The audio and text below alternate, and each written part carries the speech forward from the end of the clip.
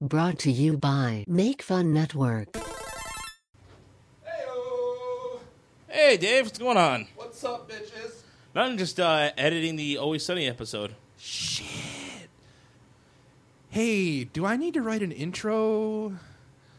We can use this babbling. Well, I guess we could, huh?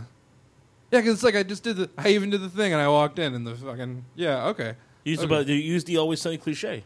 Okay, yeah, that sounds good. Good, that's one less thing on my mind. I just hit a guy with my car. What?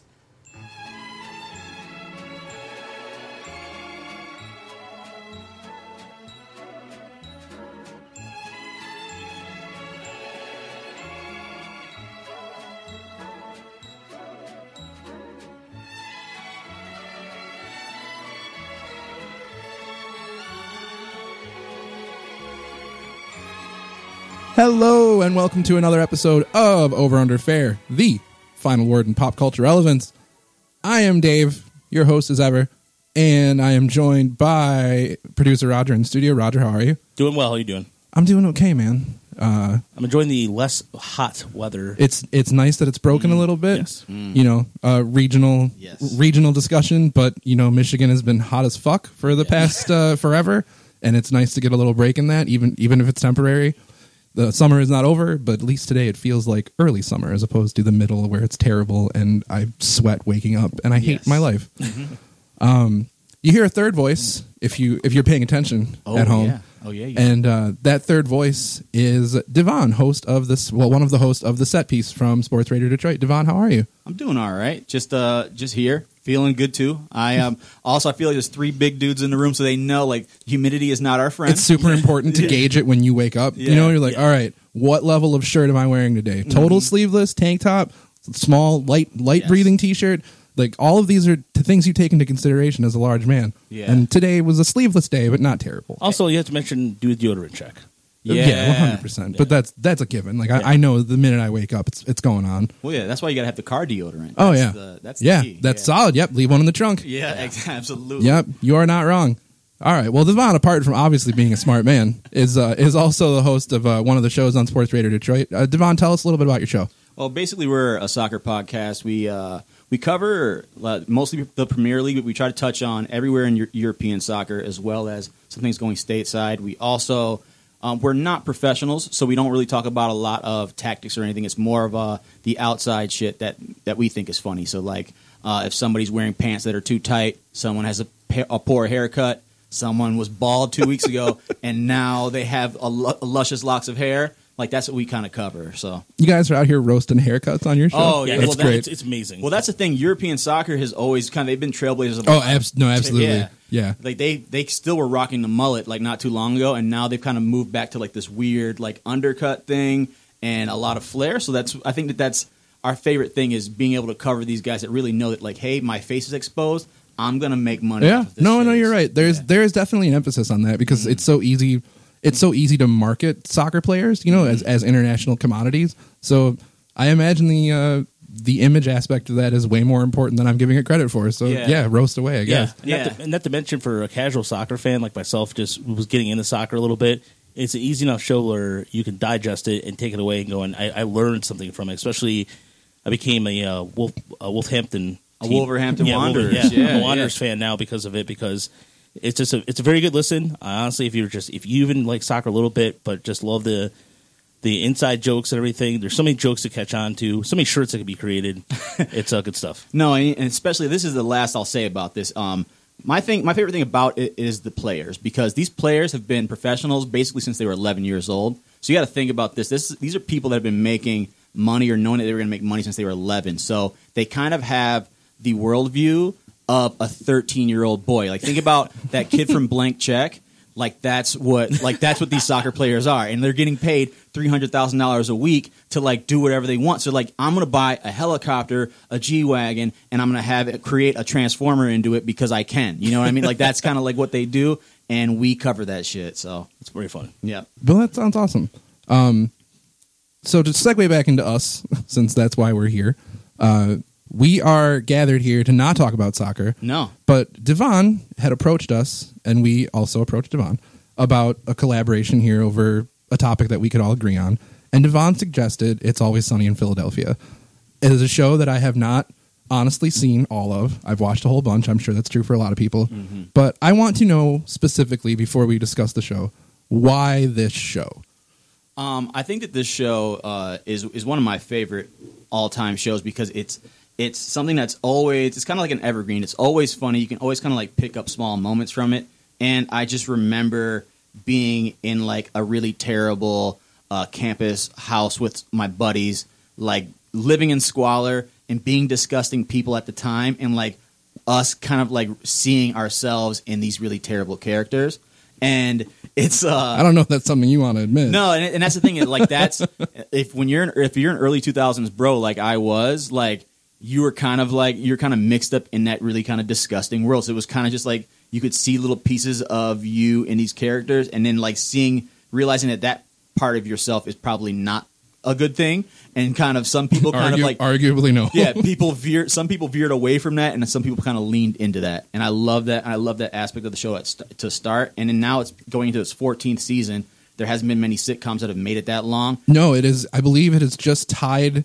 What was it, Bonanza or something for like the longest running like television show, like season wise anyway? Because it can't catch it in episodes because all those shows have thousands of episodes. Yes. But as far as like actual, running, consistently running, it's one of the longest tenured TV shows ever now, which is baffling.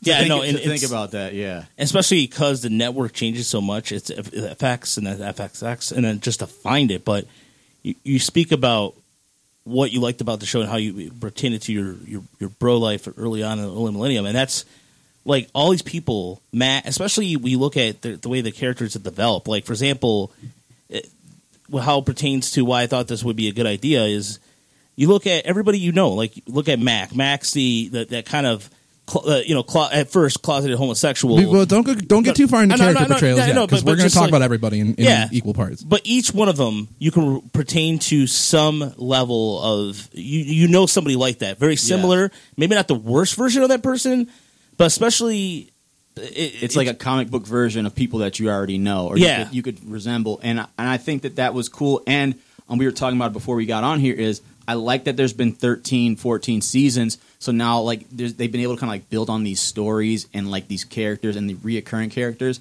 and create this world where everything is kind of like off kilter, but it's still kind of believable because these are the most disgusting people with an unnamed budget, and they kind of infect everyone into becoming worse people. That is the best word to use for that too. They are viruses. Yes, every one of these absolutely. people.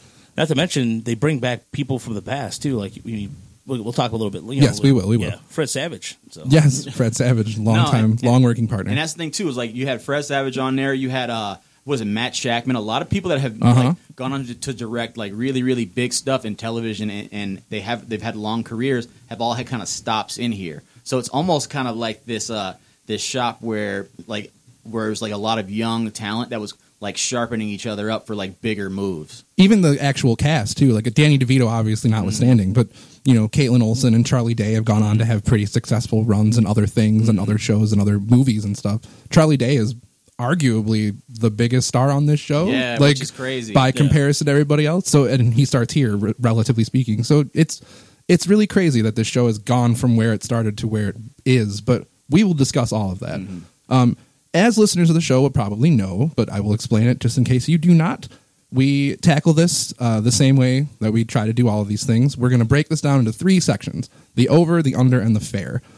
None of these are necessarily bad on the onset. They're more word signifiers for us to be able to talk about some of the topics we use. So we start the show by saying how we feel about it. We're going to talk about all those things broken down. And then at the end, if opinions have changed, we're going to kind of reiterate our stances on it. So heading into it, I guess we can probably start by, saying how we feel about the show, if it's overrated, underrated, or fairly rated. Devon, I feel like you've already stated how you feel about it, but go ahead and say it again just to put a word on it. I appreciate you explaining this to everything because we have a really strong contingent of listeners in Argentina. So when we have this crossover, we're going to need that intro to understand what's hello, Argentina. Yeah, so I feel like this show is underrated still, even though you get you get 14 seasons, and they've never even been nominated for any kind of Emmy because it feels like it feels like they're, because it's black comedy and because it's kind of like this edgier type. It has show, a cult feel around Yeah, it. Like it is more of a cult definitely television show, despite its success. But yeah, absolutely. So I think that's where I feel it like it's underrated. But it's pretty close to fairly rated though. At this point, it's going to get that 15th season. They're going to get that record, and the syndication dollars will be flowing in forever. They're already ridiculous. So Roger. This is your before opinion. Before we did the show, this is how you came in. Before I would second Devon's underrated, because I feel in a different take too. There's two types of people who like the show. There are two types of people with the show. They either like it or they never heard of it. And there's certain people out there. I hate to say it. Some people still haven't really heard it. Heard about okay. it. And I'm going to disagree with you, but okay. I'll tell you why when I get to it. Okay. The reason why I state that is because if you talk to someone's mother or like an older person, they probably heard it as a pop culture reference or anything like that. But if they actually watched the show, no. I mean, maybe for an older audience, perhaps. That's why I say that, because I've talked to. I was talking to my sister's mother-in-law a couple of weeks ago, and I was mentioning we talked about podcasts, whatever, and I was saying, oh yeah, I'm doing an episode of Always Sunny. She's like, what's that? Mm-hmm. So I think in an older sense, maybe people over the age of 40 or 50. It had to be 50 because people closer to our age are definitely watching this show. Yeah, if you're 50, it may have missed you, because I know maybe slightly, because I know that a lot of the older people that watch it, they only watch it because like I would just put it on when I was at their house, because like I'm forcing asshole. everybody to watch. Yeah, this I'm show. that asshole. Like if you got on demand and like we're sitting here watching like the French Open, I'm putting Always Sunny on, and you're gonna watch this episode where they're racist. I'm sorry. Sorry, Grandma. No one cares about Clay. Let's watch the fucking It's Always Sunny. And that's what I mean. Like in terms of like maybe it piggybacks on what you're saying. Like it's just for a grand pop, like in terms of the grand overall spectrum of things. It's not. Yeah, it's not 2.5 Men. Yeah, exactly. Yeah, something like that, like a CBS safe BS show that puts you to sleep. Okay. Well, all right. All right. Okay, Roger. So I will say, I know Roger, shots fired at CBS, the most successful company in all of existence. Yo, they're coming for you now. Well, here's the thing. How was you going to tell me that Jag was the most #1 watched show of all time? Like, sometimes they state that stuff. I'm like, who the hell watches Jag? Or your watches grandparents and their friends. Like that's who. Because they don't change the channel because they're too lazy? Effectively, yes, and they bank on that. Yeah, like they get you there with something and it just stays on. Yeah, exactly. Some people really want to watch Bull, though. Let's be real. Sure. And that's a discussion for a different podcast. But so I will say from the onset, before having and going and doing, individual independent study, I thought this show was slightly overrated in a way that wasn't like I was disparaging the content of the show, I guess, because I do think it's very funny, and I think all the people involved are very funny people. Mm-hmm. I just think it was, again, from a personal viewing aspect, it was just too much most of the time. Yeah, it's so shrill, and it's so loud, and it's so dark. Like, the tone of the show is such that you have to have like a certain penchant for like that sort of nihilism and that sort of like antipathy where it's just like, my God, can't anybody just be happy like for 5 minutes? And I know that that's not the point of the show, and that's not a failure of the show to do anything for me. I respect that. No, but individually, having watched a lot of it, like I had gotten through about season 8 before I kind of stopped watching. I stayed with the show for years because I did think it's really funny, but at a certain point, I just kind of got tired of it. Like, it's just so much all the time to be over the head that with it. Loud, Yeah.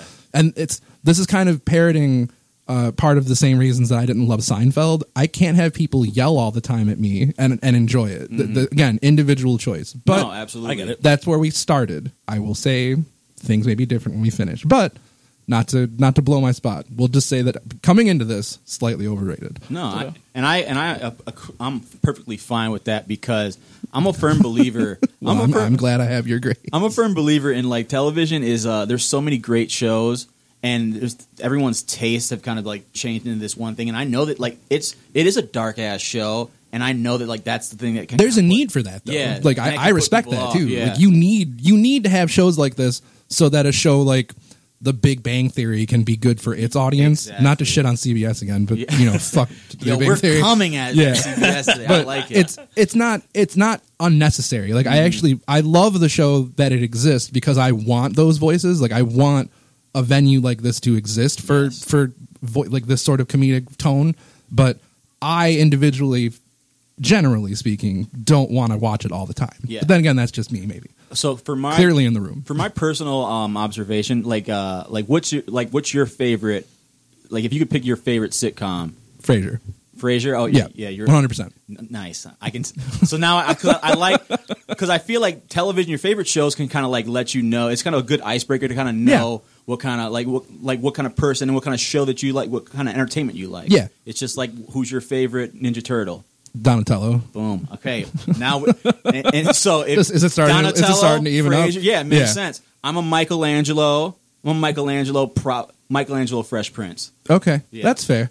I would go with. I mean, if for being Quantum Leap, Raphael. Oh, I can tell That's the thinking man's choice. and he over is there. he is the spiciest of the three of us. I feel like everyone. If you've known Roger for like maybe like 10 minutes, you've already seen him yell once. So I feel like that's a perfect, Not wrong. perfect Totally not Raphael. wrong. Yeah, it's a perfect. Yeah, Raphael. you are Raphael. Oh my god. So yeah, that being said, you can fucking derail the show 20 minutes in. That being said, we'll go in and actually discuss the show at length. So the show debuts in August 2005. So it's been on for 14 years now, on FX, which was at the time kind of a smaller network. Relatively speaking to cable. Yeah. It had a development that was a little rocky. The three people that are generally considered the creators of it are Rob McElhenney, Glenn Howard, and Charlie Day. So Charlie, Dennis, and Mac, and they developed the show and kind of created the template because they were all three friends struggling to try to make shit in Hollywood or in acting generally. And they bring this. They shoot a pilot. It's really low budget, and it's about kind of them, like they're actors struggling to try to make a big break. And the network liked it enough, but they thought that the concept was a little too rote. Like, we've done that, we've seen that story.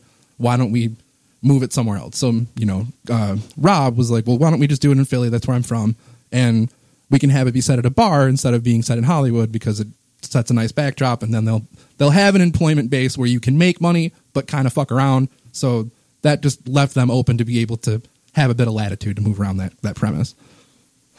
Sorry. Yeah, that was impressive. Thank you.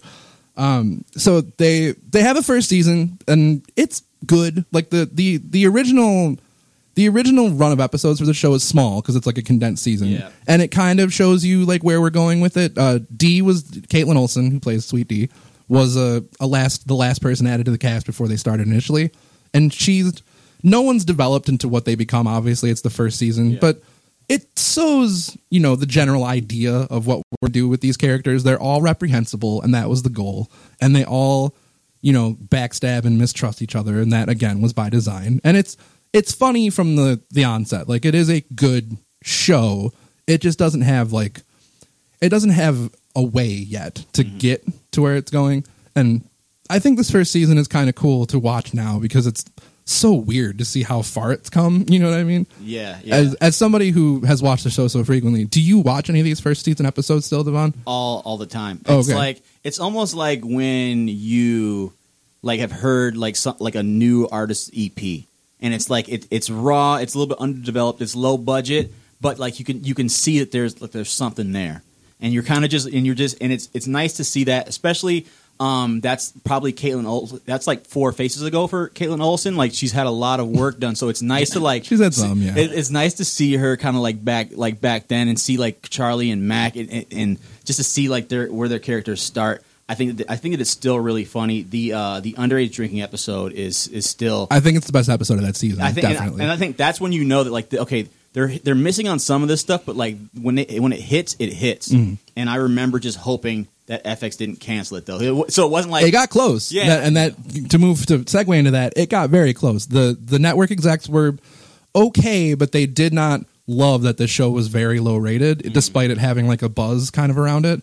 So they more or less insisted that they had to cast another character to lift the profile of the show. They were very hesitant to do that initially, but came around to the idea and enlisted the help of Danny DeVito, who plays Frank Reynolds, who is Dee and Dennis's. We'll talk about the characters in just a second. So, Danny DeVito is added to the show as a paternal sort of figure, and that is really when this show becomes good. Like, I don't want to cite him entirely as the reason, but it definitely helped. Like the difference between season 2 and season 1 is great. And then the difference between season 3 and season 2 is immense and all for the better. Like, this show really takes off after that. A fun fact about the first season, the original working title of the show was supposed to be Jerks. That's appropriate. Jerks. And also, the writers were offered $500 to come up with the title for the series that the creators like better than Always Sunny in Philadelphia. So and nobody won. Yeah, nobody won. So I think it's it's funny we talk about the title for a second. I think that's an incredibly apt title. Like, it's a very good way of filtering your expectations. Like, oh, It's Always Sunny in Philadelphia kind of portray, like, in your mind sets like a tone of like, oh, this will be like a lighthearted kind of farcical kind of comedy, and it is literally the darkest fucking thing that it could be. That's what originally when I first saw it. That when I first saw the commercial for it, like it was season 1, season 2. That's what I thought. I thought it was going to be some sort of like just, oh, you know, it's going to be some cool little FX. I mean, FX still had no identity at the time, right? Yeah. So I didn't know what to expect. They were throwing the wall at stuff. Yeah, and so, but my favorite episode of the first season, by the way, is they find out that Dennis's grandfather's a Nazi. Oh yeah, that is and that gets paid off too in such a great way. The payoff is great. That is. Well, obviously, I like the show, so it's what episode do I not like? Right.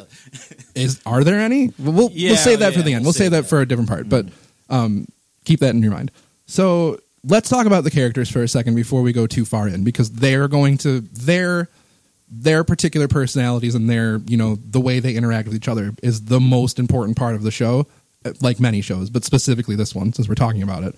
And it's important to try to kind of set a baseline of who we're discussing. So, Dennis Reynolds, we'll just start with Dennis, as portrayed by Glenn Howerton, is an extreme narcissist, hypersexual sociopath. I feel like that's probably the best way to describe him. It's interesting, our thing, isn't it? To be in someone's mind, to have complete control. It's like the thrill of being near the executioner's switch.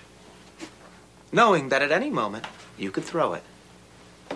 But knowing you never will. But you could. Never isn't the right word, because I could. And I might. I probably will. He is constantly on the lurk for, like, straight up molest or harass women. It's kind of like his one giant qualifying character trait. He is they're twins. So Dee and Dennis are brother and sister, and Frank is their legal father, but not actually their father. Something that doesn't come up until like midway through the run of the series, but it's fun that happens. But speaking specifically to Dennis, Dennis is a great like cipher for how the show wants to examine the topics that Dennis kind of leaps onto himself, like specifically the portrayal of women and how women are treated, like speaking like in a general sense in the world, you know, like Dennis is the person that we see that aspect of, and it is all bad and Dennis is awful. But I think Dennis is a really fascinating character. As I'll let Devon speak more on this, because we were talking about this before we started, that Dennis is fascinating in the aspect that he is viewed, I think, in a way that people don't see the satire of what they are trying to portray through Dennis, but it very much is. And I'll let you talk about that a bit more. Yeah, I always liken Dennis to like Patrick Bateman without any of the with 25% of the mental aptitude and like a shitty career. Because he's but inside he's Patrick Bateman. You know Patrick Bateman, of course, being the lead character in American Psycho. Yeah, for anyone who doesn't know. And I think that's the thing is just my favorite thing about Dennis is just his self-inflated view of himself, no matter what he sees and what's happening around him. And that was always my favorite part about him, and it's always kind of been a real microscope to kind of look into like that archetype of the straight white privileged male archetype, and he's always been a really great sounding board. And I think Glenn Howerton is so good because he plays it ridiculously straight, except for when it's time for him to really get unhinged. Oh man, and he really can get unhinged. Yeah, so that's how you know that he's like. And I think that's the worst thing about Dennis now is because it's kind of almost pigeonholed him into just like no matter what you see him as Dennis Reynolds, because it's so believable. Yeah, he's come to take on that character portrayal in such a believable way that you're like, well, I guess you are that. Yeah. Like it's hard to divorce. It's harder for me to divorce him from the rest of the character portrayals because he really feels like he's living that role. Exactly. It's like when you saw him in Fargo, you're like, what's Dennis doing in Fargo? Yeah, there was this movie where he plays like a writer, and it was a movie he did where he was like a happy-go-lucky guy and then go in these cafes and he was like typing up stuff. But he was like, it was hard for me not to go, you're the guy that has the dentist system. Like he was, and he was like, I mean, instead he was trying to be like the gee shucks. Like I'm like he played like it was a romantic comedy. I know. I can't. I'm you know what movie I'm talking about, right? Yeah, I'm losing the name of it right now. Yeah, Yeah, but it was really, really hard, especially in the last season too. The way he could take a situation like driving a Prius and make himself go, you know what? I'm driving a Prius. I'm okay with it, and you're going to be okay with it, and it makes people accept it. It's I think mastery. of all of the characters, he definitely has the most. He's the most successful at being able to project his particular set of needs onto the people that he interacts with. He has a lot of presence, and he has a certain charisma that the other characters do not have. So because of that, he gets to kind of flex a lot and to bend things his way. Normally they fail anyway because someone figures it out before it's too late, and then it blows up in his face. But occasionally it's successful, and some bad shit happens because Dennis is kind of terrible. Absolutely, and that's the thing is everyone knows that person who can shape the world to like match his worldview, no matter where he's around. So it's everyone can kind of see that person in Dennis, and it's good to see. Most of the time when that happens, that person ends up being successful no matter what. So it's nice to see that it doesn't actually work. Like that's what the show is trying to tell you is that really this is really what happened. Yeah. To move from Dennis, we'll pivot to Dee since I mentioned her. So Sweet Dee Reynolds, as she is referred to as often on the show, she's hilariously portrayed as like the most violent and aggressive person most of the time. Like her physical comedy is like usually one of her defining attributes. It's usually more than the rest of the characters. Like Charlie's pretty physical, but Dee gets a lot of pratfalls and a lot of vicious attacks and things on people, and like that's one of her more notable characteristics, that she is typically the most like angry person on the show. God damn it! If you don't have car insurance, better have dental because I'm gonna smash your teeth into dust! And I think part of that is also because she's the least regarded. Like nobody ever wants to listen to her ideas. Everybody is constantly shitting on her and like pushing her down the ladders of their whatever rankings they cook up for whatever thing they have going on. Like Dee is literally the last person anybody ever wants to listen to, and that, you know, it wouldn't garner like a certain sense of sympathy for her if she also wasn't a complete monster. She's very vain, incredibly self-serving, thinks that everybody is beneath her despite her being beneath everybody. Like that's how that develops. She's very vain. She wanted to be an actress. Like she's constantly talking about how she wants to break into that, and it does not happen because she is not talented. So that's like another excellent beat for her to play. And I think we can talk about it a bit more past the character like development, but I think Caitlin Olsen as a performer best embodies her character on this show personally. I love her performance. I think she is so big, like her actions and even little things like facial tics and the way she will say like okay, like all of her interactions with all the characters are always my favorite because I feel like as a performer, Caitlin Olsen is doing the best job. You goddamn dirty bitch! Oh, I got an idea! I'll do the dishes, okay? Oh, there's the dishes! Right like that! Are you happy now? Here's some dishes! You screwed me, you bitch! There's the dishes! Oh, really nice and clean! Good idea! Oh, Dee, do the dishes! Here you go! I got him! But Sweet Dee. Oh, yeah, Sweet Dee. Really, I think the best thing about Dee is the fact that like they treat her kind of like how most male environments treat women, is they kind of like ignore her except for when they need something directly from her. And I feel like she plays off of that, like that. She's never really been accepted by anybody. Even her mother didn't really like her that much. So I think that like her always wanting to like outshine and show that she's worth something really lets her flex her acting chops. And she's always been really, really talented at doing that and hilarious. Her physical comedy is really on par with anything you can see out there, and I think that they really play into that, and they really let her fly in a lot of the shows. So she is one of my favorites, and the fact that she's never she's never been able to keep a solid relationship down. Really, Right. It really lends to the fact that like lets you like you want to root for her, but you don't because like she's fucking terrible, man. She's terrible, and she might be in a group of like a bunch of like ignorant, like slightly racist people. She might be the most racist. It's So pretty like- terrible. She Yeah. has very low lows. Yeah. So it's so I think that I really enjoy how she's able to encapsulate that.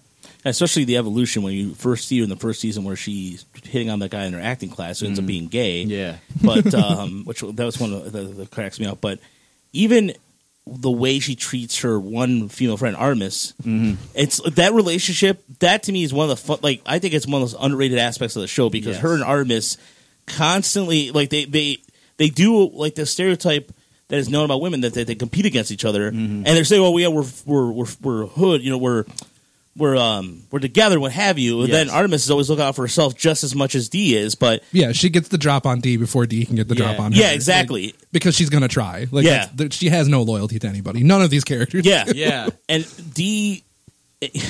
Dee's like to the point where she drives a priest to become this full-on crack addict, and then just the some of the things that she's done are She's just pretty, like she might be the most like I say if they're a virus, she's a really deadly virus. yeah, she's Yes, her people in her orbit really end up. She could be a Kardashian, basically. That's how bad you turn out when you deal with D. absolutely. And even like the when she tries to one up them too, it just comes across really badly every single time. And my favorite part about her too, in addition to physical comedy too, is some of the lines that she says, like just the lines she says in anger. Just remind me when you get frustrated, like Yeah. she does it. Yeah, she captures it. She's Like, always. what the she's fuck like. does that mean? Yeah. When I'm married. She's like Yeah. she's like the Incredible Hulk. Like she's always angry, kind Yeah. of thing. Yes. That is her. She is always angry. It's Yeah. just under the surface at all times. Yeah, like that the last season when they asked her like, "Oh, it's good that you're not married." What the fuck does that mean? Like just like the snap reaction Yes, like that, just is right there yeah. with it. Yeah. And I think that a lot of my favorite episodes are D-centric episodes because I feel like when it's especially when you get like D and Charlie in on the same scheme, that's where you get that really good Always Sunny gold, and her taking steroids to get in that boxing match with Frank's old nemesis' daughter is probably her on steroids. That's one of the best montages that you like, and this is a show that loves montages. Oh, yeah. It's a really strong one for the show. Speaking of Charlie, we're going to have to move along through these a little bit because we haven't even started to discuss the real show. Yeah, shit. So we'll talk about Charlie real quick. Charlie is definitely portrayed as like dumber or like less knowledgeable than the rest of the group. He is very hapless and as such is really bad at scheming individually. So he really kind of needs to have a partner in crime every time he tries to do something because he can't do it himself, which is, again, would be kind of endearing if he also wasn't shitty. Like he loves his mom and he like has affection for a woman and it is shown through the whole show, but it's more like stalking as opposed to actual love. Like Very unhealthy. It's an infatuation with the waitress that carries on through the whole run of the show. Charlie is also, you know, if not just portrayed as dumb, is actually shown to be. Like he's often like shown to be like illiterate. Look at that door, dude. See that door right there? One marked pirate. You think a pirate lives in there? I see a door marked private. Is that the door you're talking about? No, I was talking. Yep. I didn't say. No, did you you? s- What did you hear? I heard you say you saw a door marked pirate. And is there a that's what I pirate thought- living in there? No, see, that's Why not would what there I'm be a saying. pirate Well, living look, in a are we gonna Korean talk about restaurant? pirates all day? We're gonna find out what lives in there. Yeah. Anytime he writes anything, it's terrible, broken English, and it's misspelled, and his grammar is awful. And he's kind of okay with it though. Like it's not something that he himself views as like a detriment. He is fine with the lane he is in. He lives in complete squalor. He's disgusting, and like enjoys a certain level of filth that no one else can appreciate. Like they call all of the shit that he does around the bar Charlie work because it's all disgusting things that no one else would ever want to do. Yeah.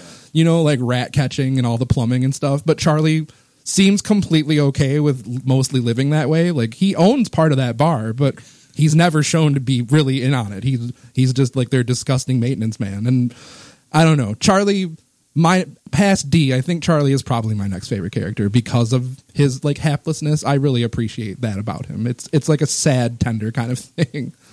Yeah, Charlie is easily my favorite character, and I feel like you've encapsulated him perfectly. The only note that I would add is like, yes, he is illiterate, but he is a songwriting genius. Oh, sure. Yeah, that is actually important. So, like, Charlie is actually a creative genius. He is. That's his one real redeemable skill that like no one will ever give him credit for. Is he's an excellent musician, and also he dances like a baby angel. Apparently, yes, So. which comes up more than once. Charlie's dancing is the center of many plot lines. Let me tell you a little lesson, buddy. The cream always rises to the top. And I'm about to show you the white hot cream of an 8th grade boy. Oh my God. Play the tape. So, again, not to belabor, I know we're going to kind of rush through the rest of these. I can't believe this. I just can't believe this. Hey, Dad, keep your you voice down. whore. Keep it down. Keep it down. Don't make a scene. Oh, no, I'm not going to make a scene. I was just told, excuse me, that my horrible whore wife has tricked me into raising 2 bastards for 30 years, and I'm being asked to not make a scene. Oh, excuse me. Oh, did you bang my wife? We already brought up Frank, so we'll talk about Frank a little bit. Again, Danny DeVito, Frank. He starts the show as as Dean Dennis's rich, detached father, but his premiere from jump is him saying, like, I don't really want to be like a rich guy. I mean, I'm going to keep all the money because I like that, but I kind of want to come down to your level. Like, I want to be disgusting. I want to be like less than what I am because it's not fun to be like proper about stuff. I kind of want to do whatever I want to, and I don't care. And good God, does he embellish on that through the run of this show? Because he starts as like a completely mostly normal guy who is, bad and is constantly trying to scheme people, but he's a person. Like, he looks like a human being as opposed to now where he kind of just looks like a bridge troll. Like, he's disgusting on a level that is almost uncomfortable sometimes. And Danny DeVito is just laying waste to everything he does in this show. It's so good. Devon? Huge fan of Frank, and I think that bringing him in on that second season, you didn't really know if it worked, but I think that for like in my age group, being 18, 19, 20 when this show comes out, I remember Danny DeVito from Twins. So I know that he's got the chops, and just to see how it evolved into, he was like the straight guy kind of at first, who kind of wanted to like vacation in this like punk rock experience. That's like an excellent word for that too. Yeah, it was kind of like his marriage is going to shit, so he's just like, why the fuck not? Like, let's go to a strip club. Let's hang out with these young guys. And I like how it just has evolved into, like you said, his evolution has been great. And also solidifies the fact that knowing that he raised Dennis really lets you know how Dennis became the person that he is. Yeah, it definitely informs that. So it lets you look inside when you see like this piece of shit person that you have to deal with in your everyday life. You never get to see like where he came from and why he is that. But so it's just like, look, this dude is the most evil because he's actually worked children to death. He's passing this on. Yeah, you know what I'm saying? Like, he's got enough money to like affect like the world at like a human rights violations level. And it's so funny too because he is often like, I don't want to say the meanest, but he is usually the first person to want to scheme somebody out of something. Right. But again, kind of like the rest of the people, he can't do it by himself because nobody ever wants to help him. Like, he has to kind of connive his way into doing whatever anybody else is doing because they all find him reprehensible and disgusting. He goes there first, and then he definitely needs somebody that's a little bit more visually appealing to like as the because Trojan he's the horse. Worst person. Yeah, and he's so gross. Yes, the thing about Danny DeVito I like about him, just also he has so many droppable, quotable lines too. Oh my like God. some of like the pay the troll toll. Yeah. The we gotta get that baby and you down to Mexico ASAP. Yeah, like just some of the lines he does. Drop The way, this monster condom. Yeah, my Magnum dong. Dong. And just but then and my personal favorite. Could I offer you an egg in these trying times? Is always my favorite Danny DeVito line from the show. I do love the Shibuya roll call when he sees a curry woman. He does this. So that is I drop too many Danny DeVito quotes in my normal life. So that's they're also good. They are good. So like that was an addition that could have like tanked the show, but it really kind of brought everything together. It's weird to think that like a production note actually paid off. Like they wanted to bring in a star to raise the profile of the show and get more people to watch it, but it actually enhanced the storytelling of the show when because Danny DeVito seems like a dude that's game for stuff like this, clearly, and you didn't know it then, but to see how far they've come with that character and the level of nonsense that they've put him through and all of the disgusting shit that he does, like, it really enhances the overall like theme and thread through the show, and it could have backfired, and it really didn't. It exceeded all expectations. And that's the thing is you need a foil, and it really works because it's like you have these guys that are like in their 20s and 30s, and who do you foil? You foil like let's run one on the old man. Yeah, so and they do that constantly. Yeah, so it automatically has that generational gap thing there too that like people play that can be played upon too, and I think that really helps gives them more legs with some of their stories. It was John Landgraf, who was the president of FX, who recommended to have Danny because he's friends with Danny DeVito. Oh, okay. Well, there you go. And he was working for him in his production company because Danny DeVito's production company is called Jersey Films, and so when Rob went to go meet him, Danny DeVito said he was already a fan because of Danny DeVito's kids. Nice. Oh yeah. All right. Well, there you go. Well, that worked out great. Yeah. That's a nice little Hollywood happenstance. Factoid. Yeah. Nice. Cool. All right, so the last main character we're going to discuss here is, I would argue, the most sympathetic character in light of the past couple of seasons. They really kind of worked to do that for him. And that is Ronald Mac McDonald, as portrayed by Rob McElhenney. You seem very on edge. Yeah, you're goddamn right I'm on edge. I hosted the shit out of that party. And that's just not setting the table, okay? I made a playlist. I thought of cool shit to talk about. I provided security. I kept everybody safe. Safe! Sometimes I feel like they don't even understand me, and we're not even that good of friends. Ah, that's bullshit! That's bullshit! We're like the best friends in the whole goddamn world, and goddamn them for making me think otherwise.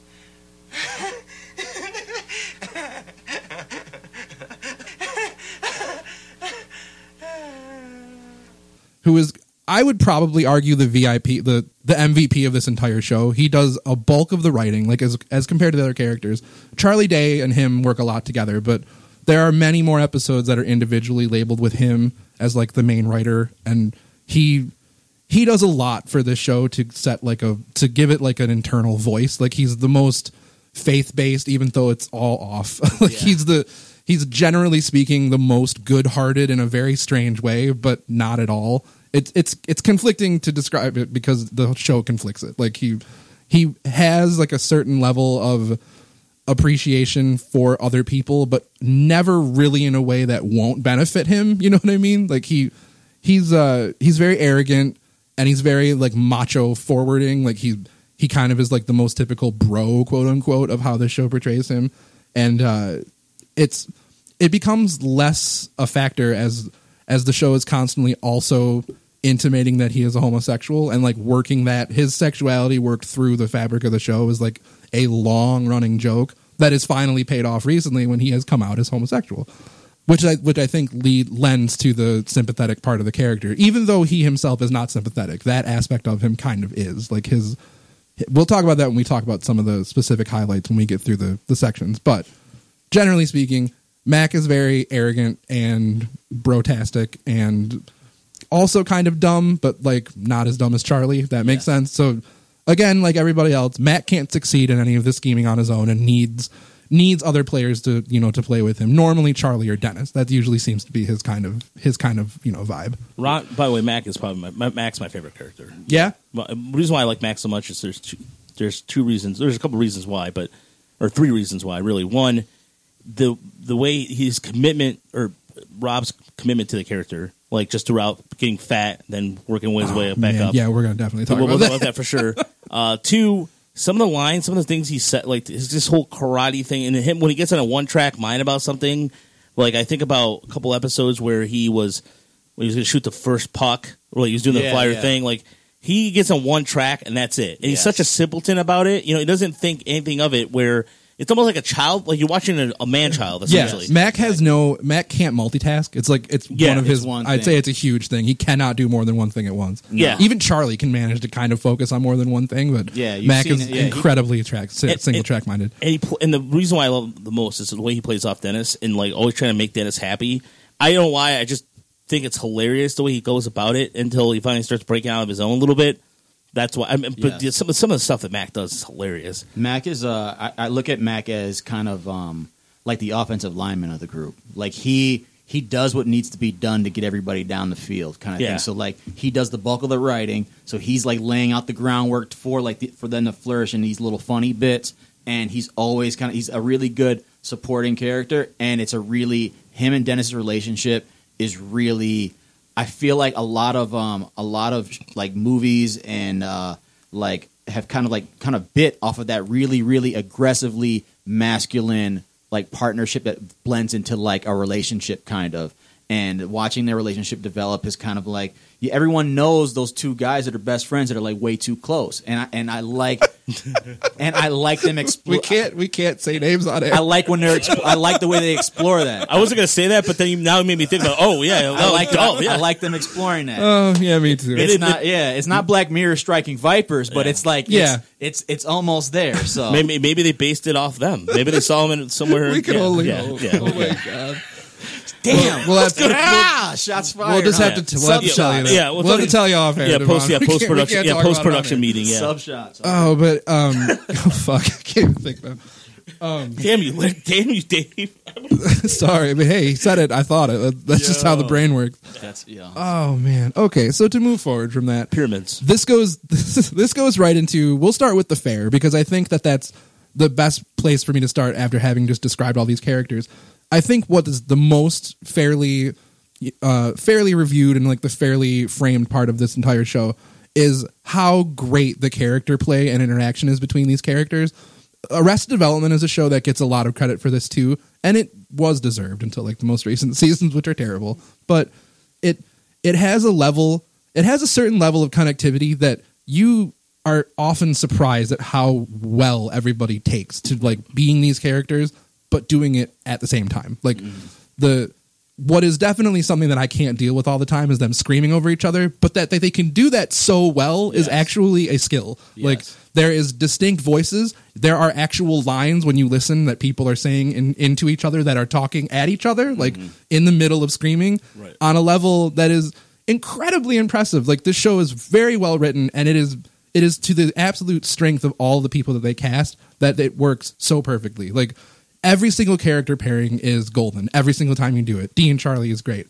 Dennis and Frank is great. Dennis and Mac is great. Charlie and Frank, Jesus Christ. Like the level of interplay individually and paired up is on such a great level that it's the show's best strength. Like the show would fail entirely if these people couldn't play together nicely, and they all do, like to a great level. Yeah, I agree with you as well, because I feel like the one thing that you need in sitcoms is you need that buy-in. You need to like if I don't believe that all of these people can be friends or families or roommates, it kills the vibe of the show for me personally. Or hate each other and still be able to face each other, like because you can believe that too. Yeah, so like you feel like these are people that are only friends because they were friends in high school and they never moved past that point, and so they need each other to remind themselves that to make sure that they're not really complete losers. So or from like childhood, because like Mac and Charlie have been friends since they were kids. Yeah. So it's really believable, and I think that that's the strength to all the actors that are playing these roles, because I've never not believed that these guys aren't friends from way back in the day. Sure, it is. I would argue it is one of the best. It's like one of the best perpetrators of this. Like, if I were to give the show any sort of like giant A+, it is that the characters work so well together, because despite them all being terrible, they're terrible together, and in such a way and at such a level that you're like, you marvel at just how deep they can pull down each other while also pulling everybody else down, but how incredibly gratifying all of that is. Yes. Like, I wouldn't like that to compare it to the Seinfeld episode. I don't like Seinfeld as much as like the next person. I was kind of critical of it when we talked about it. And it is this show is doing that, where you get character pairs that are reprehensible and doing terrible things. But I feel like this excels way better at that, because I think the cast plays better together. Yeah, like absolutely. Watching Seinfeld was always like, well, this is a sitcom. Like this is like, I feel like I'm watching TV. I actually almost feel like I can dismiss myself from that when I watch this. Like I could see this as actually being people doing this. Like this is a show of people. Exactly. You know? And I see what you're saying. I feel like Seinfeld is it's like a really strong technical sitcom. Yeah. You know what I'm saying? And this is not based on nothing. Like Seinfeld is a show that it often most gets compared to this show. And where this is more of like, it feels more like jazz when you watch Always Sunny. It's like, you know that there's unscripted moments in both shows, but it feels more raw when you're watching it on Always Sunny. Organic. You feel like you're at this shitty bar, and you're just watching these idiots, and you're waiting for a drink. You know what I mean? So, Roger, anything? No, I was just the one thing about you were talking about the reality piece of it. We talked about that a little earlier. Even like the small little things that they're able to do that are going on, like almost like The Simpsons, where they're capturing a moment, what's going on in pop culture, or something national. Like the last season was talking about the Me Too movement, and the way they do that, like I feel like that would be something that you would see how people would handle it in real life, or take like an urban legend, like some of the urban legend stuff they've done, like or like one of my favorite episodes is the dead guy with the dead guy in the booth. Oh, and yeah, Dennis the great lengths that Dennis does to get laid. Yeah, with his granddaughter. Yeah, it's not scripted. Like a TV, I think TV before would have handled it like situational, but that it's more like it would be more played for hijinks than for a man trying to fuck someone's granddaughter. Yeah, and that and like the way like that's like wow, that's somebody would actually go about doing it that way. And it is it's on a scale, and like they use the most terrible situation to like scam into getting with a girl, but like everyone knows a dude who will just automatically turn it into like a pissing contest just to like prove. Yeah. Especially, I think as you get older, you kind of like lose. You don't really hang out with motherfuckers that are like that anymore. Right. But when you're hope that's the hope. Well, yeah, that's the plan for everybody. Unless you are that guy and you just don't care. Exactly. So that's the plan. If you're a regular human being, is like you'd want to evolve past that. So it's interesting to see. And that lays the groundwork to let you know that this is Dennis in season 1. He's doing this. Yeah. So if he did this like in season 1, anything else is on board. Absolutely. I think then in kind of moving past that, because this is for moving from that aspect of the fair. This was the most fair thing I could think of. Like I can't think of a lot of other things to say that aren't like over or under as far as like the writing and the casting is concerned, because I think it's all incredibly appropriate and at board.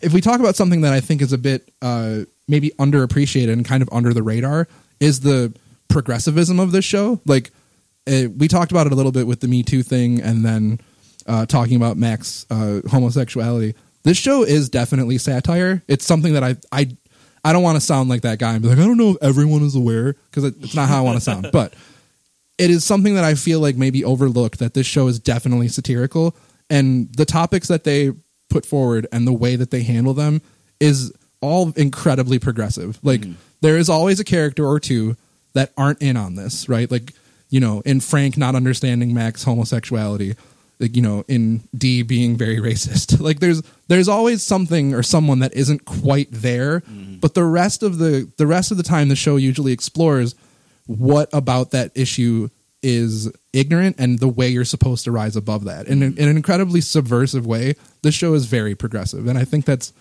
one of its more endearing qualities. Yeah. And definitely something that I feel is like under the radar. You're absolutely right, because being that I've watched this show for 14 years, and like getting into the show like as an admitted young bro and evolving into like a really less bro-y person, it's become more. I've realized it was more satire as I've gotten older. It was kind of like one of those things that like I was just like laughing at. Oh, this dude is just like this dude up the street. He's a dirtbag, and like not really realizing that like they're making a joke about this dude. Like you shouldn't want to. Yeah, that dude up the street. Don't is ass. hang with this dude. Yeah. That's doing this Mac shit or doing this Dennis shit. So I think that's like that was really cool, and like realizing that all along. I feel like when I was younger, I was a little bit less informed. I didn't really give a fuck about. Well, we all were everyone's worldview. So like yeah. as you and seeing that you were kind of like involved in something that was a little bit more progressive than you thought it was, it lets you know that like okay, I'm not a complete. I wasn't always a complete like asshole or. This isn't like some like I hate using these terms, but like some SJW reading of this. This is pretty on the page. Yeah. Like you know the people that are always at the end of these things are you know they're taking on the issue of like gun control or abortion or like patriotism in a way that the person who is refusing to change and refusing to accept like the nature of these things is always in the wrong. Like they are the people that are wrong. Yeah. And they're never doing it in a way that is it's never really too heavy-handed. No, they're never doing it in a way that's like beating you over the head. Like it's not like taking a super hard stance on any of this stuff. It's showing you the misguidedness of being too far into it one way or the other, you know, like absolutely. Where you can find the medium of being like, oh, you're right. Like not like, oh, the both sides argument, but like the people that are super hardcore against, like the abortion, or people that are super hardcore in the pro-choice camp, and both of these, they're shitty people on both ends of this, but we're not really castigating blame in any of this stuff. We're just saying that there is a right way to view this. And they're doing that a lot in a way that is incredibly like inspiring sometimes. Like, it's weird that a sitcom about terrible people can also somehow be like have a message. I 100% agree. And I think that's the thing is, I feel like as TV has evolved, people have tried to make things like more and more literal and just like spell it out and be like, I know that, like, just to veer off, in even like movies, like a lot of people's problem with Captain Marvel was like how much they beat over your head with the feminism sometimes, and I feel like this show does a really good way of just like proving, like, is like making a stance without sounding preachy, and I think that's like a really it isn't preaching, yeah, right. and like that's how, and like you're never really going to change people's opinions, but like I guess it's a really good way to kind of like have people go, okay. Yes, it's good to, if you accept that you can't change people's opinions, which is sad but mostly true, then you can at least anticipate that they may rethink things. Yeah, I'm a like firm you can at believer least in that. rephrase it, and this show does a really good job of that. Yeah, I was just the one thing, even like for example, when they made fun of the podcasting trend before everybody started jumping on the podcast. Yeah, so they were kind of even jumping ahead a little bit. Even the way, like I was trying to think of the episode, the season with the Korean, the bar owner, even like the way they handled that, like no, they didn't ring off any bells. They were able to make it funny, and they kind of made it into a real life situation. But the jihad stuff, was just like it's the way they touch on it. Yeah, the way they interweave it and everything, and having the way they have the secondary characters give them more of a part. Like when Cricket was just going to go on the podcast for. He was promised like a sandwich or something, but just the silly little things like that, like or Charlie doing stuff for just or cat, or like the way he goes to sleep, his like cat food and everything like that. Food. Yeah, but it makes it so funny, but it's also like it interweaves it into just that's a serious situation that Charlie could be something wrong. Yeah, with this is a mentally ill dude Yeah. that we're just like not really addressing the fact that that's what's going on with him.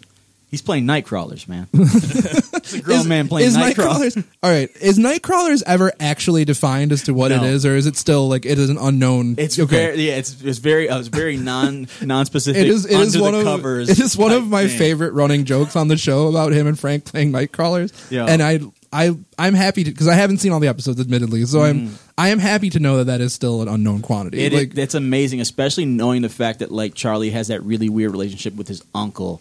So it's like he could be Charlie's uncle's so gross. Yes, exactly. So you don't know. Like maybe that's a game that like you don't know if Nightman's about his uncle. You don't know. Oh, if he it probably is. I mean, So, now that like, we think about it, oh my god! If Nightman's about his uncle, he was definitely playing Nightcrawlers with his uncle too. So it's just like. I just watched that of him when the McPoyles try to get him to admit that he was molested, and they have the doll and his finger keeps getting closer and closer to the butt, and his uncle is like hyperventilating.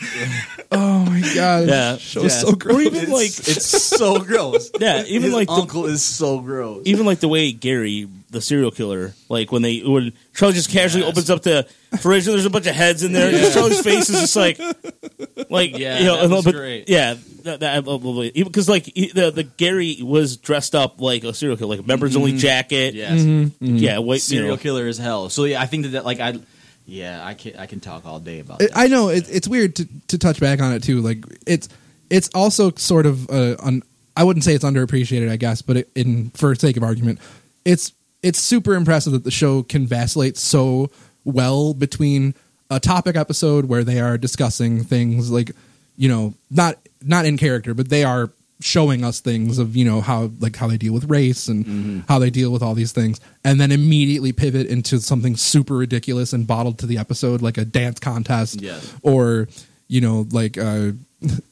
just interpersonal relations with other characters on the show where nothing's at stake, like where they're trying to get a spot on the Philadelphia Eagles, open tryout stuff. Like who wants to be on a billboard? It can move so quickly between being super topical and being not at all topical in a way that I really appreciate. Like shows like South Park always wanted to try to position themselves as being able to do that until they didn't. Like now it's just they're topical for the sake of being topical, and then they kind of dial that back for a while, and then it's good again. But then immediately they'll just fall back into old habits. If that's not telling you how I feel about South Park, I guess you know now. But that's the evergreen aspect about Always Sunny is like I guess the bad thing is we still haven't solved any of these issues that they're addressing 14 years. So like but they'll always have material to pine from. It's still timely, and then the little side stories are always evergreen too. So there's always like hunting cricket is always going to be funny, no matter how you break it down. Frank thinking that he's Rambo is always going to be funny. Yeah, Lethal Weapon 5. I mean, that's seriously one of the best subplots of all time. Enough to wear on the extra, on the DVD. Yes. And the fact that Mac pulls off blackface. That's what I'm saying. Yeah. The fact that and that's what I mean. Like the fact that they're able to kind of do those things that are like so fucked up, and you're just like, yeah, that's on brand for all these terrible people. Because it's coming from a place of understanding as a viewer, where you know that this in no way are they trying to condone any of what is happening ever, because it never ever works. Absolutely. Like if any other people tried to pull this off, it's completely offensive and terrible and awful. But this show is presenting this in such a way that you're like, no, I'm allowing Yeah, this. you're in this world. Like they've already destroyed so many people's lives at this point that like Yeah, blackface is just and like, their own. You can't get upset about blackface. They were smoking crack. They were smoking crack season 2. So you know what I'm saying. So it's like these are terrible folks with some issues. Even like the one plot you talk about this with terrible issues. The waitress, the relationship with the waitress that's ongoing until season 12. That's phenomenal to me because they make Charlie like seem like shucks, he's like romantic, but he's a goddamn stalker. He's a stalker. Whole time. Yeah, and then she turns into a journal. Yeah, and then she turns into this weirdo that's obsessed with Dennis. Yes, and like I'll compete Dennis. They've ruined her. Like she was just a nice coffee girl at a barista, and like look what she is now. I don't think she ever was though. Like what they kind of play at through the show is that she was also terrible, but it didn't. It took her being around them to get her further down as everybody else is. But we're going to talk about that in the next section. But we're going to talk about the next section after a very small break. So pause for station identification. I took it too far.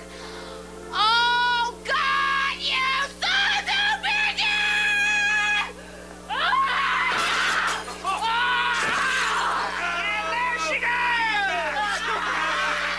Hey everybody, thanks again for listening to the show.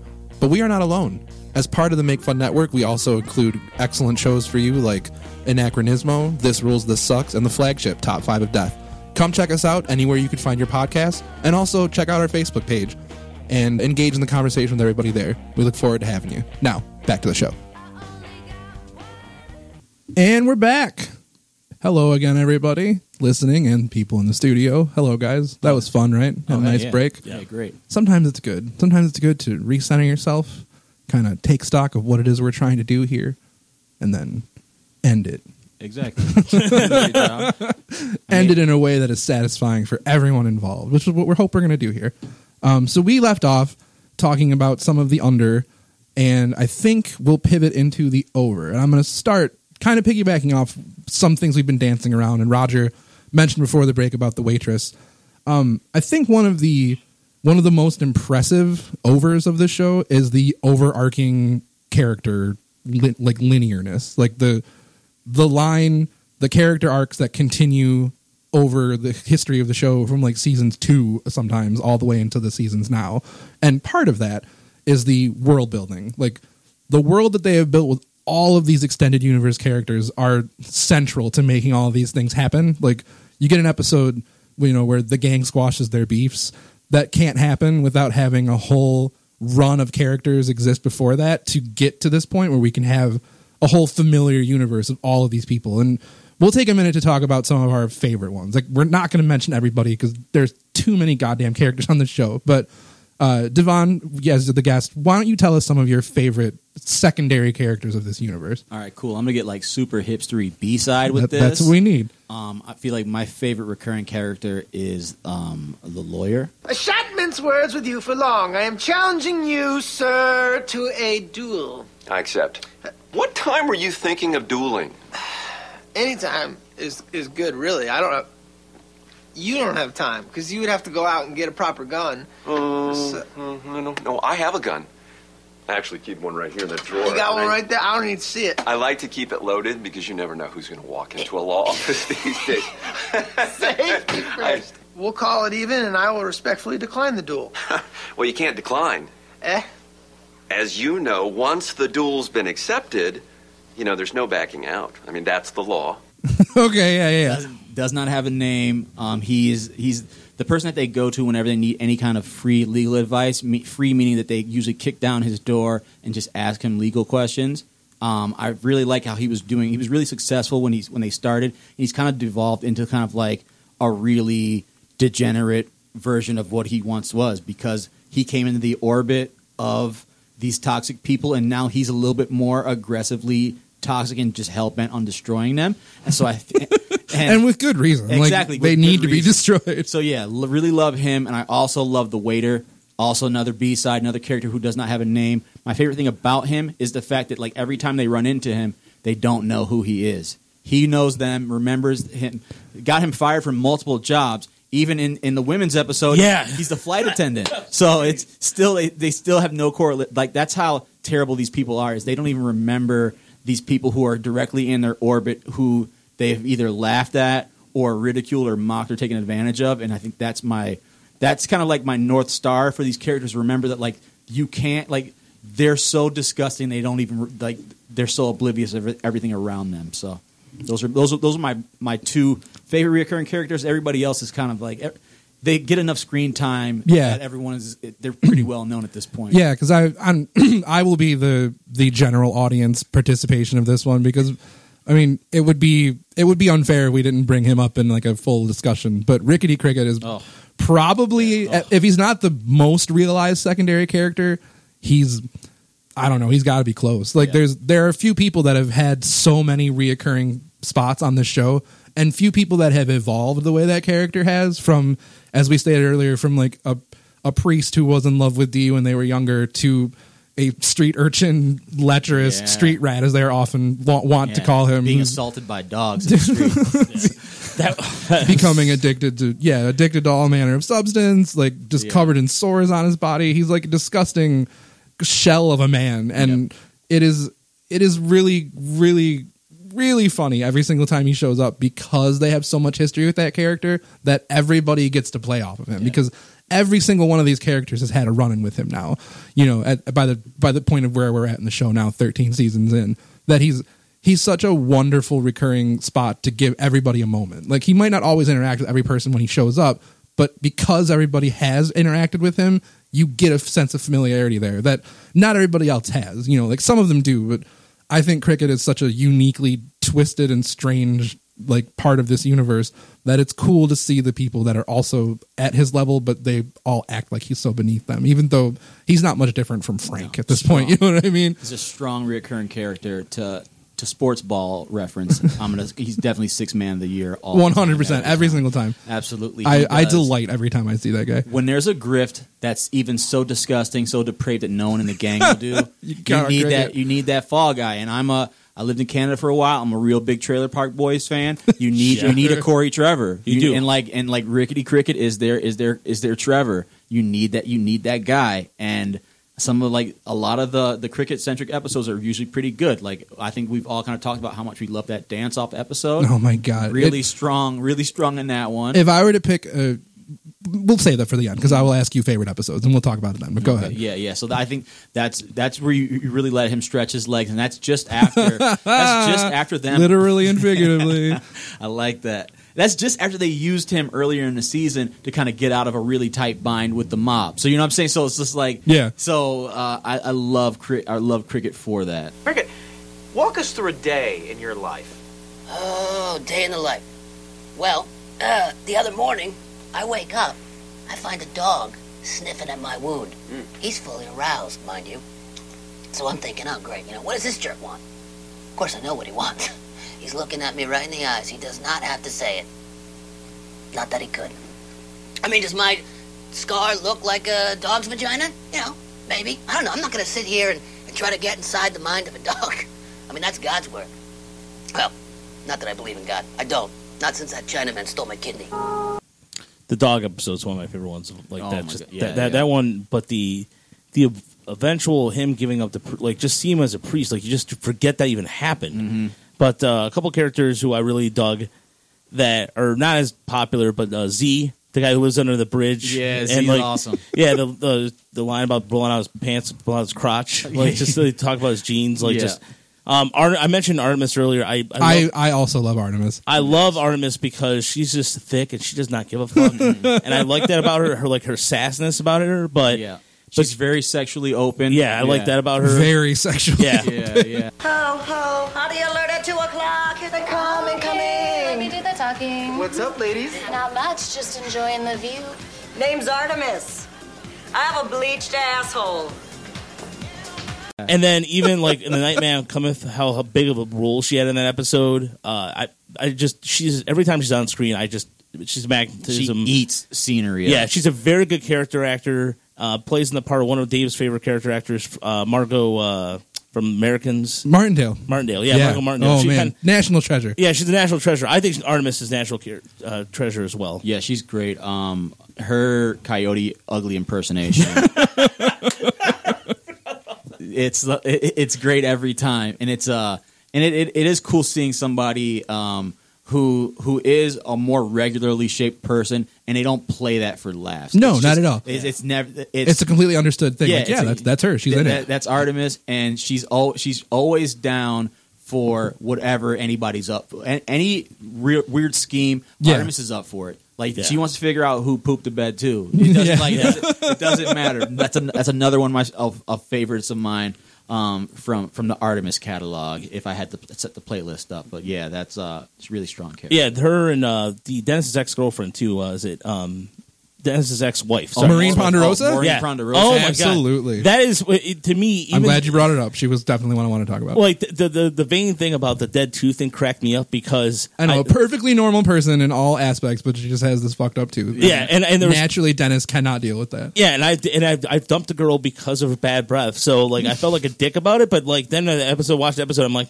oh, all right, well, dead tooth. Did that girl that you dumped then turn into a cat? Like, is that like her natural progression? Close. No, she's a Wiccan princess, but no. So if you don't know and you haven't watched the show, I think one of the literal most interesting transformations that has happened is that Maureen Ponderosa, who was married to Dennis, was a completely unassuming, like she just really liked cats type of girl. Cat sweaters. Yeah, and she knit cat sweaters and was very into cats.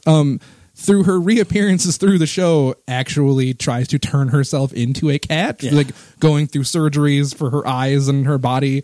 And it's really fucking unsettling by the time she gets to like her final form. She's still like that one Catwoman that you see on TV all the time. Yeah, and it's like it's really weird. Like it actually kind of skeeved me out for the first time I saw that episode, but in a way that I was super in for. I'm like, this is awesome. It's great. It's a really good way to touch on like that plastic surgery culture without just throwing just fake tits in. Yeah, and in such a way that like doesn't make any fucking sense. Like this is such a fantastical element of this show. Like they do this really outside the box shit, like turning a woman into a cat. But in this world, it 100% checks out. Like this is the only way this could have happened for this woman. Like, of course she's a cat now. And like, yeah, absolutely right. And I think that it's we've already talked about how toxic these people are, and I feel like what they've done to the Ponderosas is really on par of like some of the worst shit that they've done to any. And speaking of, and because I didn't get to mention them because I forgot. We're gonna move into the next section of the over real quick, but it would be remiss if we didn't at least mention the McPoyles because apart from Cricket, I'm pretty sure they are the most recurring characters, if not all of them, then one of them. They're so fucking great. They are great. There's not much else to say apart from them being wonderful. Like they started out as like very low level, just gross siblings. Like, are they incestual? Are they not? It's not important. They're just disgusting. And now that they have time to meet extended members of the McPoyle family, they're all gross and dysfunctional and strange. Yeah. And to give Liam and I forgot the second one's name. Rick, no, that's not Doyle's the one that went to the NFL. Doyle's the big one, but the two main guys. There's Liam. I'm trying to think of the other way. Ryan. Yeah. Okay. Yeah, so the two main dudes, they're the ones that have gotten developed the furthest, and in a level that I'm like super in for whenever I see them on screen. I admit that it gets a little much after a while of having them around. Like I feel like their creepiness might actually be a detriment if they're on screen too long, but they usually toe the line to a point where it's not too much. Yeah, unless Maureen Ponderosa decides to marry one of the McPoyles. Right. If you want to OD on some McPoyle shit, like that's the episode for you. 100%. But everyone knows that family in the neighborhood that's just got like they keep having kids. There's always has there's an odd smell coming from the house.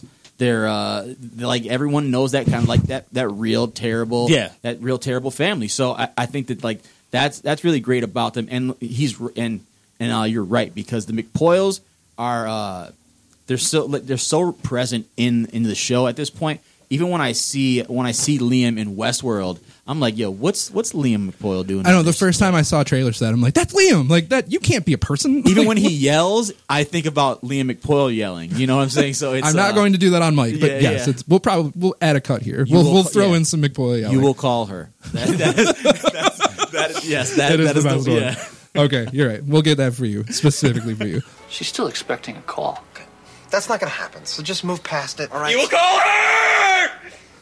So moving on, since we have come to sort of the tail end of what we're discussing, the one thing I think, while we're still talking the over, and the thing that I initially felt was overrated when we first started doing this, it's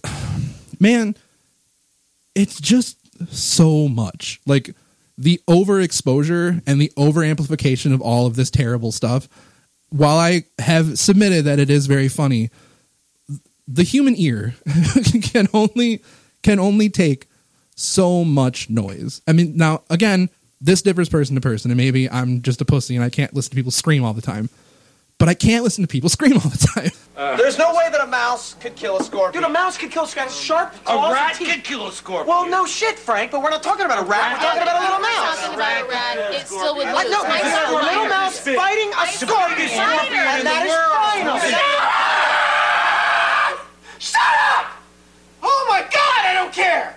I have a really hard time digesting some of the better moments of this show because inevitably it breaks into yelling. And there's a certain level, I think, of the comedy that I know that they are playing this up, and it is 100% part of the storytelling mechanic, and I appreciate that. But as an individual viewer, there is occasion where I want the smaller points that we're trying to get across, or maybe some of the smaller character moments to be smaller character moments. Like, sometimes you just don't have to scream. And again, it's an individual gripe, but I just can't do all the yelling. Devon, this does not seem to bother you as much, and I would like for you to tell me why. And I think we touched on it even like before we came into the show. We touched on it a bit, and I thought it was interesting that I never even really thought about how much they yelled. And I don't know if it's just being told that I'm yelling when I'm being passionate, or just being around immigrant family gatherings where everyone's yelling and the music's loud too. So it's like I fall asleep to this show sometimes. So I think maybe the yelling comforts me. That's horrifying. Yeah, so there's no way I could do that. That's an indictment on my childhood, but like, you know, I come from a pretty loud family, but I feel like I'm the quietest, if that makes any sense. So maybe that's part of it. So yeah, I think that's why I never touched on it or even thought about it until you mentioned it. But I'm like, yeah, this is it's probably, if I could break it down, it's probably 85% yelling. It's got to be close. Yeah. So I'm not fazed by it either. What phases when I get we've heard you yell, so that's that's second nature. Yeah, it is second nature. It's part of my personality. But this is Raphael we're talking. my whole thing that I get squeamish about the show is how uncomfortable sometimes they do things to people, and that's what makes me sometimes like that's the part I'm like, oh, yeah, like cringy. There is a lot of I actually didn't even think about the cringe aspect of the comedy of this show, because that is definitely something that has become a more prevailing thing through comedy in general in the past few years. And I wouldn't call them progenitors, but they're definitely on the uptick, like at the beginning of when this became more accepted. Yeah, and you're right, though. It's extensive. Yeah, like for example, like the McBoyle brothers, I feel like they probably literally are covered in Vaseline, but like it's just their aesthetic with the eyebrow. I don't know why unibrows make me like unsettled and makes me kind of disturbed, but that right there, and there's times too where when they're digging in the garbage and you see his apartment, Frank, like that stuff, like that. Charlie's apartment is so disgusting. Yeah, that's what you were going with. That and also like. Even when like Mac is fat, like that was kind of like the Mac is fat story arc. Go ahead. Like the shirt tightness and everything. I was like, I looked at myself like shit. And like it was just, it's kind of unsettling. That's that's to me what that part. It is very cringy, and it definitely has for someone who like still in their free time maybe catches an episode of Jerry Springer. I like sometimes sometimes I want to watch TV that's so bad that I have to leave the room because I'm embarrassed for the person in front of the camera, and I feel like Always Sunny kind of leans into those moments where it's like sometimes you really just want to like when Charlie realizes that he's been cucked by Frank, and that one slow tear rolling down his eye ends the episode. Like that's it doesn't get worse than that sometimes. It is bad. So yeah, I'm learning a lot about you today, Devon. Yeah. Apparently you just like loud. Yeah, I like loud and I like terrible. Like that's why and if you see Tim Robinson's show on Netflix really leans into the cringy aspect of that comedy. We will definitely talk about that show on here at some point because it is probably the funniest thing I've ever seen. Yes. But it is on the very pinnacle of that cringe culture. Yeah. But you weather through it because it's that funny. Mm-hmm. But we're not talking about that show today. I think we'll kind of end the show because we didn't get a chance to like highlight in specificity some of the things that we've like loved the most about it. We'll start with Devon.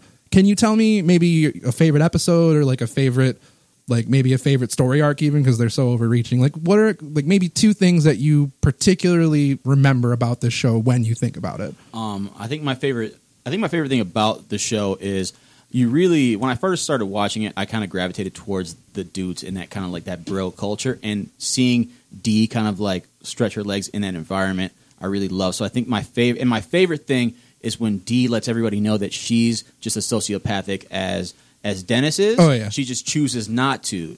She lets him play that part, and I really love when she destroys that male stripper's life. When he says that sleeping with her was kind of like his rock bottom, so she orchestrates a rock bottom that's much worse for him. And, man. So, and I don't even want to give away the spoiler because no, it bears watching because it's a later season, so I know that a lot of people don't really touch on those ones, and like that's a really really good one.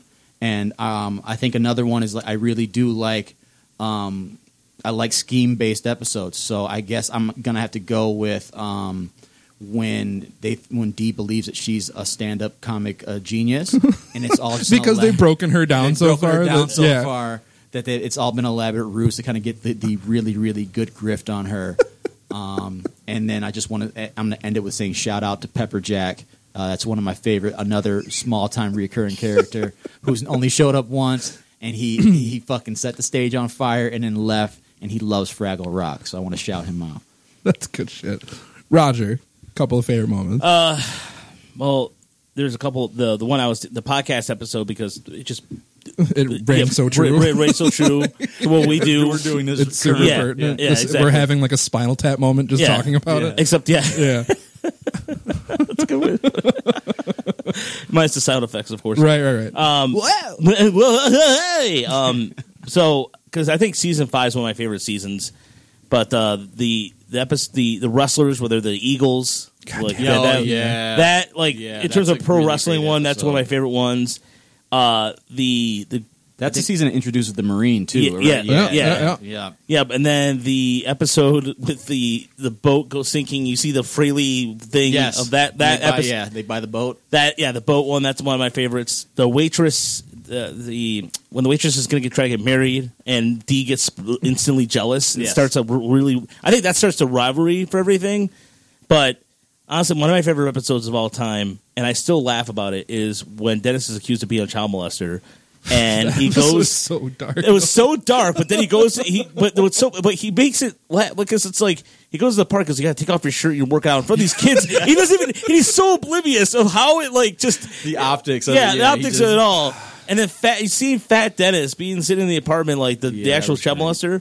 I still crack up because they made something that Different Strokes did over 30 years ago, and I'm making a really obscure reference, that was like, this is your like after school special. Right, yeah. And they made that somehow funny, and I don't know how they pulled it off, and to this day, I don't know, it's genius. Yeah, I'm right there with you. That's great. Yeah, it's something.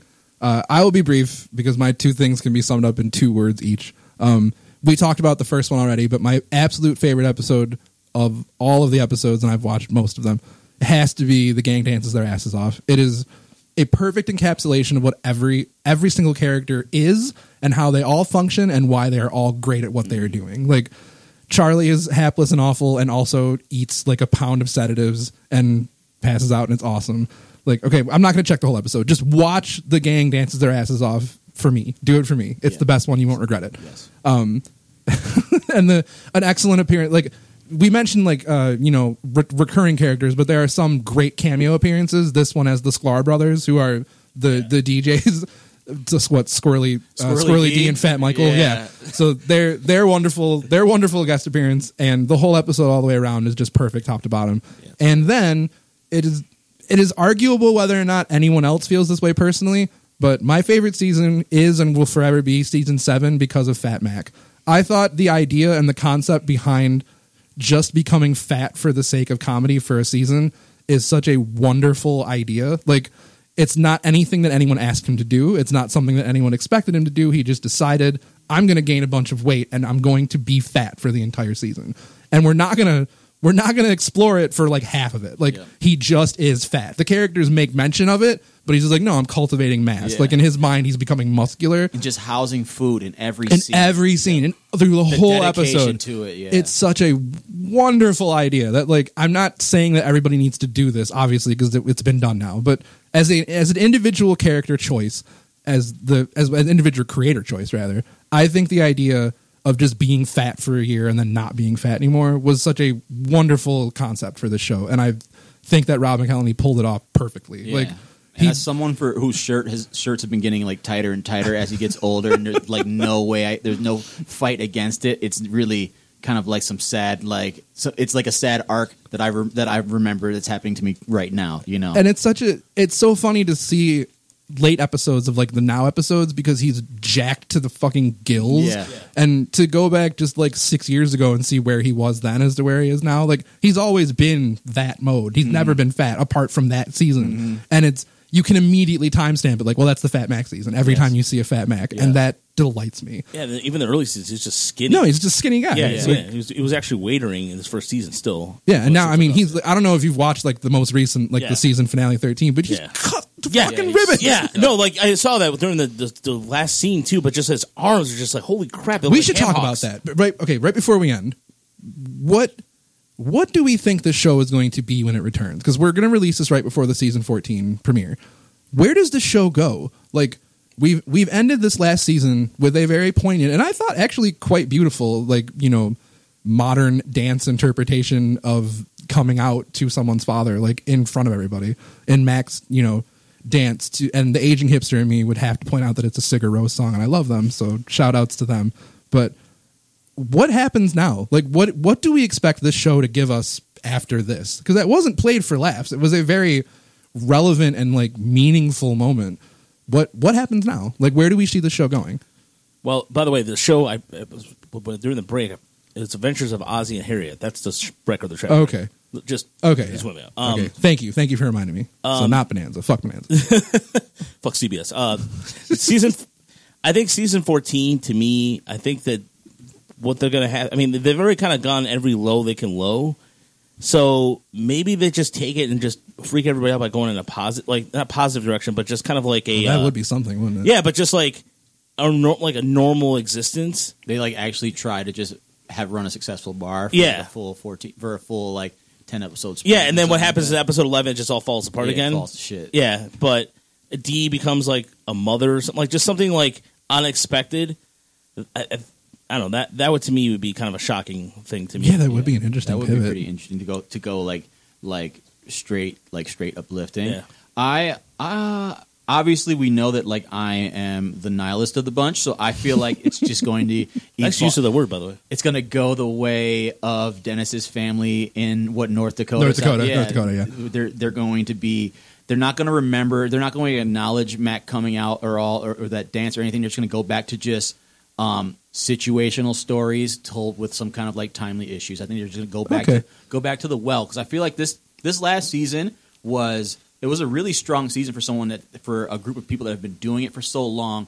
One of their members was kind of like in and out, Yeah. and they worked around that really well. Like you've seen, that's where a lot of sitcoms really like fall off, is when that member that speaks to the strength of the characters on the show, like that they can continue on like that. So I think that they're in a groove right now. That they're just going to keep Frank's going to keep franking. Like everyone's going to just keep. We hope so. That at least I hope for that. Yeah, for sure. I think it's going to be more of the same, and hopefully it's still at a level where they can get to the 15th season and maybe finish it out there, and we can kind of have a really good like time capsule of their work. Do we want more than 15 seasons of the show? I kind of feel like I'm done with it at where it is, but I'm interested to see what this next season is. But past that, I don't know what else the show can give me. Like, I think it's great, and I think it's been very revolutionary in a lot of ways. But what else can it do? Like, Yeah, I don't know if 15 is like 15 might be the most. You know what I mean? Like, I think that's the thing. I think you go to the most, tell some kind of like weird end game story, because I think that's the only thing that they can do now is kind of like end the story in a way that kind of like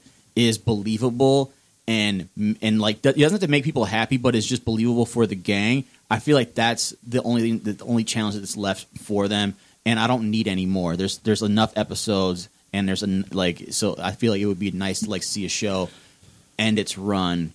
And not pull some Simpson shit. Sure. Yeah, keep going. Like, and especially with the way that Charlie Day is involved in movies. Yeah, he's a movie star Yeah, now. yeah, my man's doing things. Yeah, and Glenn's getting more roles too. And I'm sure Rob, as a writer, would probably want another challenge. I would be interested to see him do more things. Yeah. Like, personally, I think he's great for this show, but he's clearly a great comedic voice. I would love to see him do other stuff. Yeah, and I think he could pull off something else entirely. I think he's maybe more behind the scenes, and not to say, because I think, unfortunately, the thing about Mac is Rob. I mean, I think Rob could be a good writer or producer. I'm not saying he can be another character, but unfortunately, Rob's Mac's Mac. And like if you see him anywhere else, I think it'd be kind of hard to pull off. Whereas Glenn and Charlie have been able to do things differently. Where Charlie's just kind of like a smarter version or like a slightly weird version of other things he does in movies. Right. Same thing with Caitlin Olsen. I think for Rob, I think he will be good somewhere else. It's just, let's just, at least in my opinion. Yeah, I'd be interested to see. Yeah, it would be nice. Like even if they break up as a band and they come back together and they do something different and they try, like that's the only thing I can think of is like maybe them trying to pivot and do something. Right. Go Trailer Park Boys and do like a fucking cartoon. You can You can try to do something else, but I feel like it's time for them to kind of like be able to kind of move on past these characters and kind of do something kind of fresh. I think they all can too, which is why I think that's why I want it. I'm more excited to see what all of these people can do past this show. Yeah. Because you've shown me what you can do with this show, and while it is commendable, I'm interested to see more. Yeah, except for Danny DeVito. Well, Danny DeVito's had a whole career. Yeah, exactly. And so, God bless him. You know what I mean? This is a good, nice little fucking bookend for him. Sure. Yeah. So to bookend the show, let's end with our final impressions. So we started where we started. We're ending where we end. Devon, still underrated? Oh yeah, I'll always think that it's underrated. It's a show that's never won any awards, but it's really done a good job of like not jumping the shark. So that's where I stand with it. Roger, I will also still stand with underrated. I still think that this is a show that in 5 or 10 years people will talk about one of the greatest sitcoms of all time. It will get more higher praise after it's over, because they've done things, even like the little things. They did a cover of a magazine where they did the replacements, Let It Be, and I want to get that poster. It's one of my favorite. Cool. Is that why? Is that all this was? Was this all a backdoor way for you to be able to mention the replacements in this show? Absolutely. It was the most obscure way to mention the replacement. I think the show will get more run by the general public later on. Not to say it's not getting it now. Right. It's a good syndicated show. Yeah. And it's not going to be in the same vein per se as Seinfeld because it's a lot darker. However, I think people like the stand-up comedians out there who right now are probably like the Seinfelds of the world will look at this a little differently, because I think there's a distinctive difference between this and stand-up comedy, and those stand-up comedians kind of brush it off like, oh, it's not that, versus I think it'll be appreciated later. Okay. I will say that after having gone through extensive viewing of this show over the past month or so prior to recording, and from what I already knew about the show and what I did like, I have moved my opinion from overrated to slightly fairly rated. I am not going to say that it is a show that I can watch all the time, because I cannot. I will just admit flat out. That yelling. I can't do more than like 3 episodes at a time before I'm like, no, this is too much. But even though I did it, like I would watch 3 episodes at a time and quit for a few hours. I was surprised at the depth of the storytelling that I think I was not paying attention to when I was watching it just casually, and actually forcing myself to watch some of this. I found a lot more of the times that I was actually kind of impressed at like the level of comedy and what they were able to get out of situations. Sophistication? Yeah, I don't want to use the word sophistication, Okay. but I know it's kind of what I'm implying. Like a level of craft that the show. I don't know if the show gets enough credit for, of being able to deftly handle the situations that they handle in ways that I was often surprised they did so well. Like, I think I underrated the show's ability to be able to tackle all these subjects without ever making it parody, or without ever making it like too mean, like the actual delicate subjects. And the not ones, or the episodes that are just crazy episodes, they're all pretty good. Like, they managed to stand their ground in a way that I'm really impressed by. So in watching it again, like, I'm impressed that everybody is so fucking funny. Like, legitimately, that's what it boils down to. Like, this cast is incredible, and I think I underrated that. So, all things being said, yeah, I moved to Fair. So it's happened. Awesome. I changed my mind. We won, guys. Someone's gone. That's all we can ask for. And that's literally all we ask for. That is, if this show is anything to the listener, if this show is anything, it is the hope that you re-examine. Like, I'm not going to tell you to go watch this whole show. I want you to go watch The Gang Dances Their Asses Off. I did tell you that. Yeah. I won't back off on that. No, but do that. I just want people to maybe recontextualize how they feel about these things. And if you don't want to, that's fine. But consider that it's possible, is all I ever ask anybody. So, yeah, with that being said, I guess we can just move into the end of the show. So, Devon, thank you so much for being here, man. This was I loved excellent. it, man. I loved it. I had a great time. Let me know next time you guys want to talk about like the OC or Laguna Beach. Oh my God. I'm here for Dude, it. I am here for the OC. You do not even know. Yeah, trust me, man. I'm a huge Sandy Cohen fan. That's my next tattoo. So for sure. But I loved it. Anyone that wants to check out soccer and some please plug your stuff. Fringe Bear conspiracy talk, come check out the Set Piece. We're on Sports Radio Detroit. You can find us on Twitter at the Set Piece 16. Yeah, I had a great time, man. Excellent. We are super glad you came. Roger, is there anything you would like to plug before I move to the end of the show proper? Well, the season's coming down to an end, so if you are interested in baseball, all things Tiger baseball, just go to tigersminorleaguereport.com, and then, of course, check out us on Spotify, iTunes, Stitcher. I think we're at iHeartRadio right now, maybe. I don't know. Google Play podcast. Whatever you listen to, find podcasts, and please make sure you give us a review. Write us up. We appreciate all the feedback we've been getting. We've been getting a couple more reviews recently in the last few months, and so we appreciate that. Hey, man, thanks. So, and I definitely would, to piggyback off of that, I think in no small part we should thank the people at Make Fun Network, yes, which is where we are broadcasting this from, or to, or however you wanted. We're not broadcasting shit. This is recorded. Yeah. But you know what I mean. Yeah. Please come and join the conversation there. Check us out at the Facebook group at Make Fun Network, and then look us up on Twitter. We have our own Twitter handle at Over Under Fair, and then Make Fun Network also on Twitter. And email us with suggestions or feedback and stuff at overunderfairpod@gmail.com. And come and join the conversation, man. And like our Facebook page, too, please. Yes, please do that. And like all of the Facebook pages for all of the wonderful shows that make fun. This Rules, This Sucks, Top 5 of Death, and Anachronismo. So, speaking for Over Under Fair and everybody here, I have been Dave. This has been Over Under Fair, and we'll see you again next time.